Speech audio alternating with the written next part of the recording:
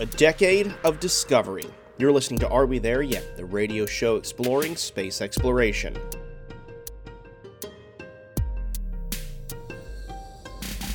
Hi, I'm Brendan Byrne. A robotic explorer on Mars is celebrating 10 years on the Red Planet. NASA's Curiosity rover launched from Cape Canaveral in 2011 and landed on Mars in August 2012. Its mission is to explore the geology of Mars and determine if the planet ever contained conditions favorable to life in a region called Gale Crater. Despite a decade on the planet, there's no sign of the robot slowing down. We still have a lot in the tank to keep going, and so when will be the end, we don't quite know. But the really exciting news is that we still have a ton in the tank to keep exploring Gale Crater. Then, the launch of NASA's Artemis 1 mission is less than 2 weeks away, and the Space Coast is bracing for an influx of spectators. The tourism folks are also expecting somewhere between at least 100,000 visitors to the Space Coast for this launch. That's ahead on Are We There Yet? From 90.7 WMFE News.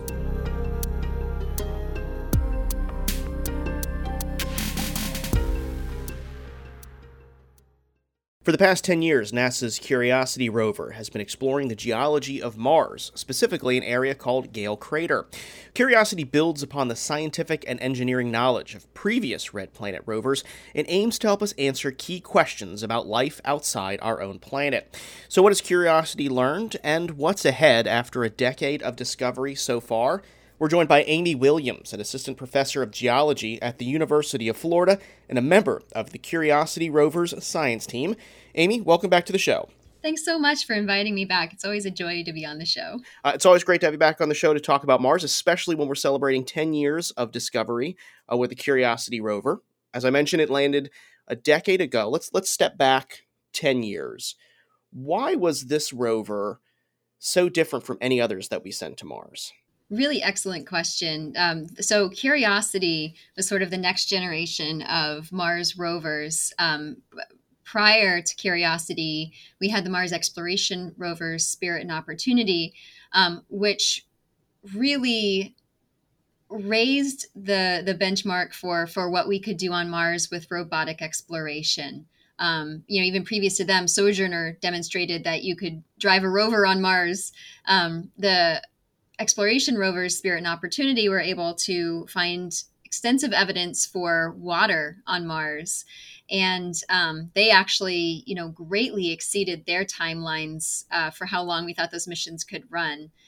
So they had 3-month prime missions, and they went for years, in one case over a decade. And so with Curiosity, I believe that the name for it is Mars Science Lab. But I think that MSL originally stood for Mars Smart Lab, because the point was that you could put an entire analytical chemistry suite on a rover and send it to Mars. And the real challenge was getting a vehicle big enough that you could put those instruments on, and then building a landing system that could accommodate such a large vehicle. Mm-hmm. So the thought process, Amy, was, back then there wasn't this idea that we could immediately get samples back to Earth. So because we didn't have that capability, let's just bring the lab to Mars. That's kind of the biggest difference between these, right? Is that you're bringing a chemistry lab to the surface of Mars, which, as you alluded to, was very difficult, wasn't it? Absolutely. Yeah. If you can't bring the rocks, to our lab, send the lab to Mars. Absolutely. And I think that lessons learned from Curiosity have really fed into future Mars missions and current missions as well, that those lessons learned have been just so integral to designing missions that can address our most fundamental questions about Mars. Mm-hmm. So with that said, Curiosity has brought a chemistry lab to the surface of Mars. 10 years ago, what was its primary objective? What was it looking for with all that equipment? So the prime objective and goal for Curiosity was to search for habitable environments on Mars. So an environment where life would want to live if life ever arose on Mars. And so the big things that we tend to look for when you want to find a habitable environment is evidence for water, the presence of carbon, and then an energy source that picture like a microbe, like a bacterium, could use for its metabolism. And so those were sort of the big things that we needed to look for in a given environment to say, yes, this was once habitable in the past. And what was some of the equipment that was on board that helped kind of uncover that? So Curiosity has this really fantastic instrument suite that's still functioning today, 10 years later. So we have several camera systems that enable us to take sort of landscape images as well as really up close and personal, sort of almost hand lens scale pictures of rocks and soils. We have several chemistry instruments, including the ChemCam, which has the laser. Everyone sort of like envisions this laser shooting out of this rover. We have the SAM instrument, which can detect organic carbon. It can measure the isotopes of a variety of stable isotope systems. It can do a bunch of stuff. And then we have also the ChemIn instrument, which could evaluate the mineralogy of the rocks that we're exploring, as well as other instruments that are able to assess the weather and climate. We have RAD, we have REMS. So we have all of these, this sort of complementary suite. So it's not just chemistry necessarily, but sort of all the instruments you need to answer that question of, was this environment habitable in the ancient past? Mm-hmm. And this might be a very difficult question for you to answer, Amy, but what are some of the most interesting or intriguing findings that Curiosity has found over these past 10 years? Can you even identify a few? Can I list this and take up your whole podcast? Yes. If I have to narrow it down, I would say that the fact that we have identified habitable environments in Gale Crater, which is Curiosity's exploration region. Habitable environments, places where life would want to live if life had ever arisen. And not only were they habitable, but they were so over relatively long geologic time periods. We're talking millions to tens of millions of years. And what's so intriguing about Mars is that the time period in which Mars was habitable was very early on and seemingly similar to the time when life arose on Earth. And so that question, it just sticks with us, whether life could have arisen on Mars. And sending Curiosity was that first big step in assessing, is there a way to identify an environment where that life would live? And Curiosity has done it again and again over these past 10 years. I have to just kind of reiterate how kind of mind-boggling this is. I mean, scientists and engineers put a, vehicle-sized rover on another planet and discovered places that life could once want to have lived in. I mean, that is mind-bogglingly awesome, isn't it? I think it's one of those things that you hear it and you start to accept it just as fact. And even as a member of the science team, I have to stop myself and think like, we're doing this on Mars and we're doing it right now. I mean, every day we're doing operations with Curiosity and with the next Mars rover, Perseverance. We're doing daily rover operations, asking these questions and not only getting new answers, but of course it always opens the door to additional questions. Our questions are never answered in full, only because new questions arise as we learn more and more about the surface of Mars. You mentioned that Curiosity's the prequel to Curiosity, these rovers that came before it, far outlasted their anticipated time on the red planet. I'm wondering, what limitations are there on Curiosity? What's powering Curiosity, and how much time could it have left? Oh, yes, that's always the $64,000 question, right? So it is, with inflation, is that higher now? I think it might be. Yeah. So the MER rovers, they were solar powered. So it was sort of a limitation of charging up those batteries and not having dust accumulate on the solar panels and limit their lifespans. And that's actually the challenge that the InSight lander has faced, not being able to clear those dust panels. So in that line of lessons learned from sending missions to Mars, in order to power such an advanced instrument suite on Curiosity, and the same with Perseverance, instead of solar panels, we actually use an RTG, so radionuclide powered energy source that charges up the batteries. So this means you have way more energy at the beginning of the mission, but the whole point is that the power source decays over time. That's how it generates energy. So you do eventually reach a point where you can't heat the survival heaters. You can't, not only can you not do science, but you eventually just can't even move anymore. So there are finite lifespans to these missions, but a lot of it's based on modeling about how long we think we can go. We've become very efficient at using our batteries. And so I would say that Curiosity's prime mission was like a 1 Mars year, so 2 Earth years, and we've just hit 10 Earth years. So we've far exceeded our prime mission. We still have a lot in the tank to keep going. And so when will be the end? We don't quite know. But the really exciting news is that we still have a ton in the tank to keep exploring Gale Crater. Mm-hmm. You're listening to Are We There Yet from 90.7 WMFE News. I'm Brendan Byrne. We're speaking with Amy Williams, an assistant professor of geology at the University of Florida, about Curiosity. She's a member of the rover's science team, which is celebrating its 10th Earth year on Mars. Amy, Curiosity has another robotic explorer on Mars right now, Perseverance. We talked a little bit about this at the start of the conversation, but what lessons have we learned from Curiosity, and how are those being applied to this new rover and maybe the next rovers to come after Perseverance? Yes, absolutely. So, Curiosity was the first time that we used the Sky Crane landing system to land such a large vehicle on Mars. And you have to step back and think about how really terrifying it was for the science and engineering teams to watch the landing, because it's totally autonomous. It's all with the onboard computers, and it knows what it's supposed to do.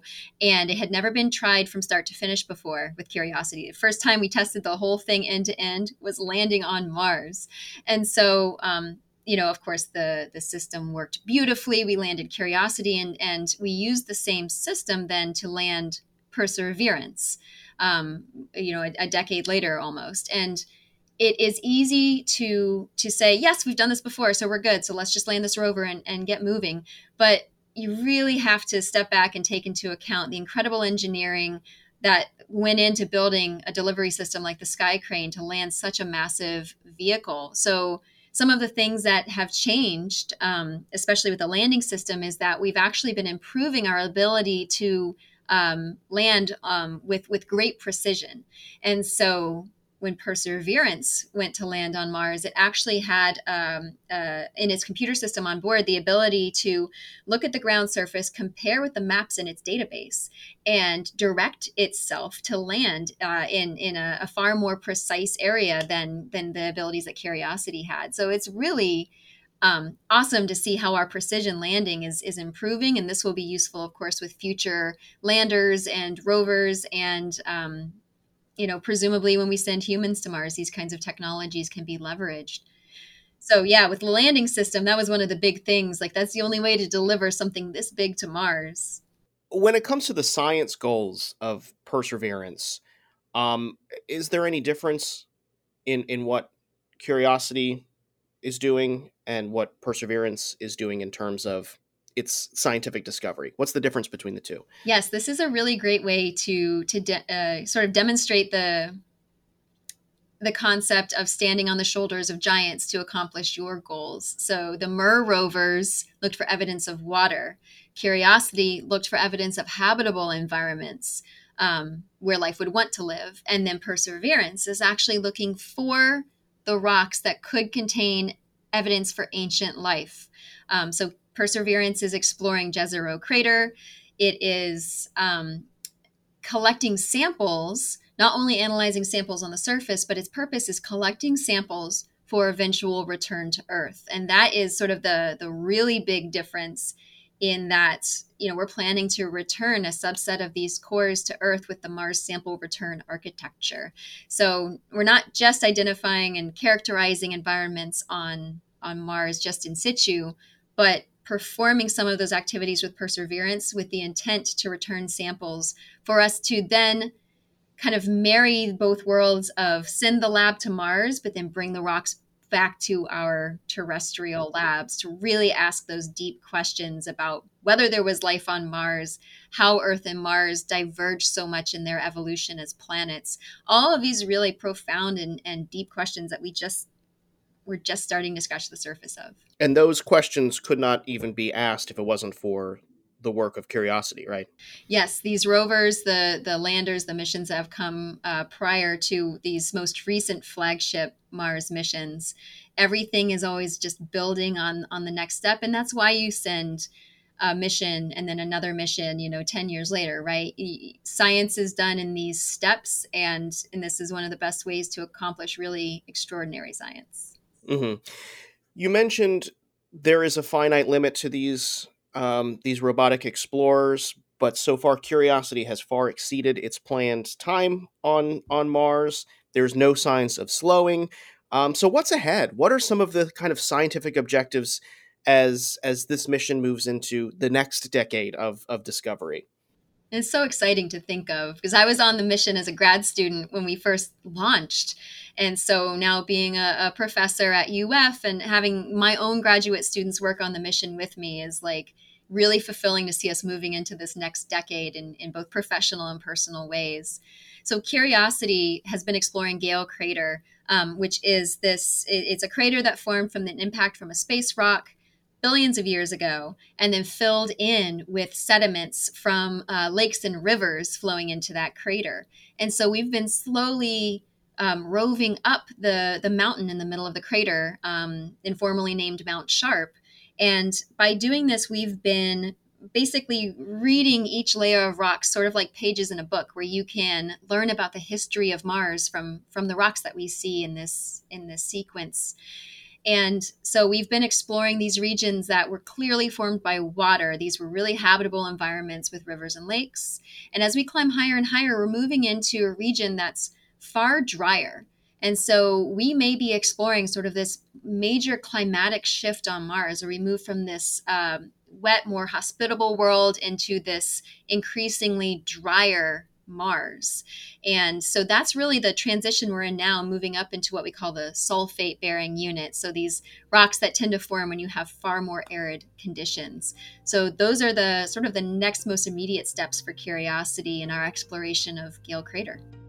We've been speaking with Amy Williams, an assistant professor of geology at the University of Florida and a member of the Curiosity rover science team, as well as Perseverance as well. But we're talking about Curiosity today. So yeah, we are. Amy, thanks so much for joining us once again. Thank you so much. Still to come, with NASA's Artemis 1 mission less than 2 weeks away, the Space Coast is bracing for an influx of spectators hoping to catch a peek at the newest moon rocket. What to expect? That's ahead on Are We There Yet? From 90.7 WMFE News.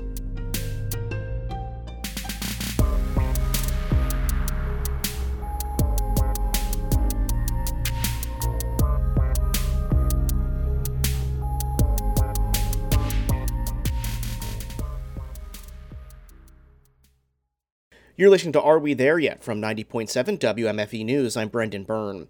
The launch of NASA's Artemis 1 mission is less than 2 weeks away, and the Space Coast is bracing for an influx of spectators. While this mission will carry no crew, it's still drumming up lots of interest as NASA launches the SLS rocket and Orion spacecraft for the first time. Emre Kelly reported on the potential tourism impact of this launch. He's a space reporter at Florida Today and joins us now. Emre, welcome back to the show. Thanks for having me, Brendan. Good to be back. Good to have you. And Emre, I think it's accurate to say public interest in this Artemis 1 launch is quite high, but you did some reporting on some of the indicators that this is going to draw a big crowd at the Space Coast. What are these indicators? Yes, so first and foremost, it sounds like the tourism folks, tourism officials are definitely expecting, sold out businesses. In this case, several hotels, especially hotels that are as close to Kennedy Space Center as possible, have sold out. There are companies that are supporting the launch, of course, that have in some cases booked up entire hotels, which makes sense, of course, for their people. But the tourism folks are also expecting somewhere between, at least 100,000 visitors to the Space Coast for for this launch, and that includes folks coming from out of town, Orlando, maybe counties north and south of us, but those folks will be clustered in a very tight area from Kennedy Space Center down to, we could say, Cocoa Beach, maybe. So that's a lot of people in a small area. 100,000, at least. That's quite a bit, Emre. But this is far from the only high-profile mission that's been hosted on the Space Coast. Can you give us some historical context? I mean, what have crowds been like in the past for other big launches? And is the expectation that Artemis 1 will kind of meet that excitement? Yeah, so the 100,000 number is absolutely on the very low end. That is more of a, I guess you could say, more of a minimum. It's hard to say with any certainty, of course, what it would be, and of course you kind of approach it, those kind of numbers, conservatively.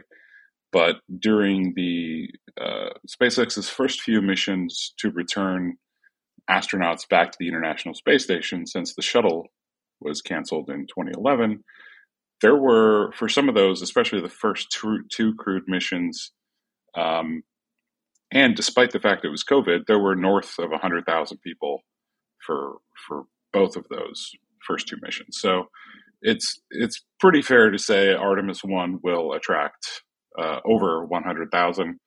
We'll see what the final number is for some historical perspective. It's sort of been mentioned around our newsroom. I wasn't here for it, but when John Glenn went back to space on the space shuttle in his later years, that allegedly attracted somewhere between 500,000 and 1 million people to the Space Coast, which at the time was a tripling of its population. So, it's we're probably not going to see numbers like 1 million or 750,000, but it would not surprise me to see a few 100,000 people here for Artemis 1. And this doesn't even include astronauts. So Artemis 2 with astronauts could be quite a bit more high profile, if you will. Yeah, I think that's an important point to make, is that, this is uncrewed. It might not garner the same crowds as John Glenn or the final space shuttle flight, but I mean, it's still going to be a substantial crowd, 100,000 plus people. I mean, what are you hearing from tourism leaders and county officials about kind of preparations for all of these people that will be here? Yeah, I mean, to a point, there's only so much you can do, I guess. By far the most popular place, if I had to guess, would be something like Jetty Park, right? The most you can do is kind of limit the number of cars that come in, and each place has its own sort of responsibilities on how full it can be. But because these crowds are going to be clustered in a small area to see this pretty big 322-foot rocket, it should make things kind of interesting, to say the least. During the SpaceX's first Falcon Heavy flight in 2018, there were folks. It took some folks 3 hours just to leave Port Canaveral after the launch, and that was 4 years ago. So now we have a bigger population. We have more interest in launches, and this is the launch everyone's been waiting for. So it'll be pretty packed. Mm-hmm. You're listening to Are We There Yet? From 90.7 WMFE News. I'm Brendan Byrne. We're speaking with Emre Kelly. He's a space reporter at Florida Today, about his reporting on the anticipated crowds here in Florida for the upcoming Artemis 1 launch. Emre, I was those people that were stuck in traffic after Falcon Heavy, as I'm sure you were as well. I mean, any advice for people who might be coming out, and this is going to be their first event? I know, just be patient. What other advice may you have? I think there's this misconception, or maybe not misconception, just it's not very well known, and especially with the size of this rocket, you do not have to be standing at one of the gates to Kennedy Space Center in order to see this thing, nor should you be there. Please don't do that. Please don't go up to the gate. But it's a big rocket, and I mean, even smaller rockets like SpaceX's Falcon 9, you can be as far south as Vero Beach, as far west as Tampa, and Orlando, and still get some kind of view of it. So as long as you're coming to the Space Coast at all, it's okay if you're a few miles away, because you're already at least 10 to 12 miles away from the pad, no matter where you go, unless you have permission to be on Space Center property. So if you find, somewhere a little bit more inland, like there's Cars Park, for example, or there are dozens of little parks like that, you're still going to get a fantastic view, and you're going to get all of the rumble and the sounds, and certainly wherever you are, there will be crowds as well. Mm-hmm. And Emre, it's not just spectators, right? I mean, this is surely to bring a lot of news media, right? Reporters and producers are coming to the area. What have you found, speaking with Kennedy Space Center, about the media interest in this launch? Yeah, so it sounds like the press site folks at Kennedy Space Center have limited this to 1,000 media, which is sort of from what I've heard, that's just a number for the most they can support. And it sounds like at least 700 media have signed on. That's a huge number, obviously, but it's further complicated by the fact that these folks also have to, if they're foreign nationals, right? If they're maybe an international broadcasting, news outlet or something like that, then they need to have different types of escorts because they're not U.S. citizens. So it's a pretty complicated setup, and easily at least 700 media will be at the press site for this one, including you, right, Emre? Will you be out there covering Yes. it? Yes. Yeah. I certainly plan on it. We've been speaking with Emre Kelly. He's a space reporter at Florida Today and one of at least 700 reporters who will be covering Artemis. Emre, thank you so much for joining us. Thanks for having me. Appreciate it. That's going to do it for this week's show, but more coverage of NASA's Artemis 1 mission is coming up in the coming weeks as we get closer and closer to T-0 from the Kennedy Space Center, including a conversation next week looking at the historical context of Artemis and what makes this different than our last attempt at going to the moon during the Apollo era of the 1960s and 1970s. Then join me for a conversation in collaboration with our friends and partners at WUCF-TV about the future of Artemis. We'll talk with a NASA engineer about lessons learned from this mission, a planetary scientist about how our understanding of the moon will get us to places like Mars, and someone from Space Florida who will help us understand the economic impact the Artemis program is having here in the Sunshine State.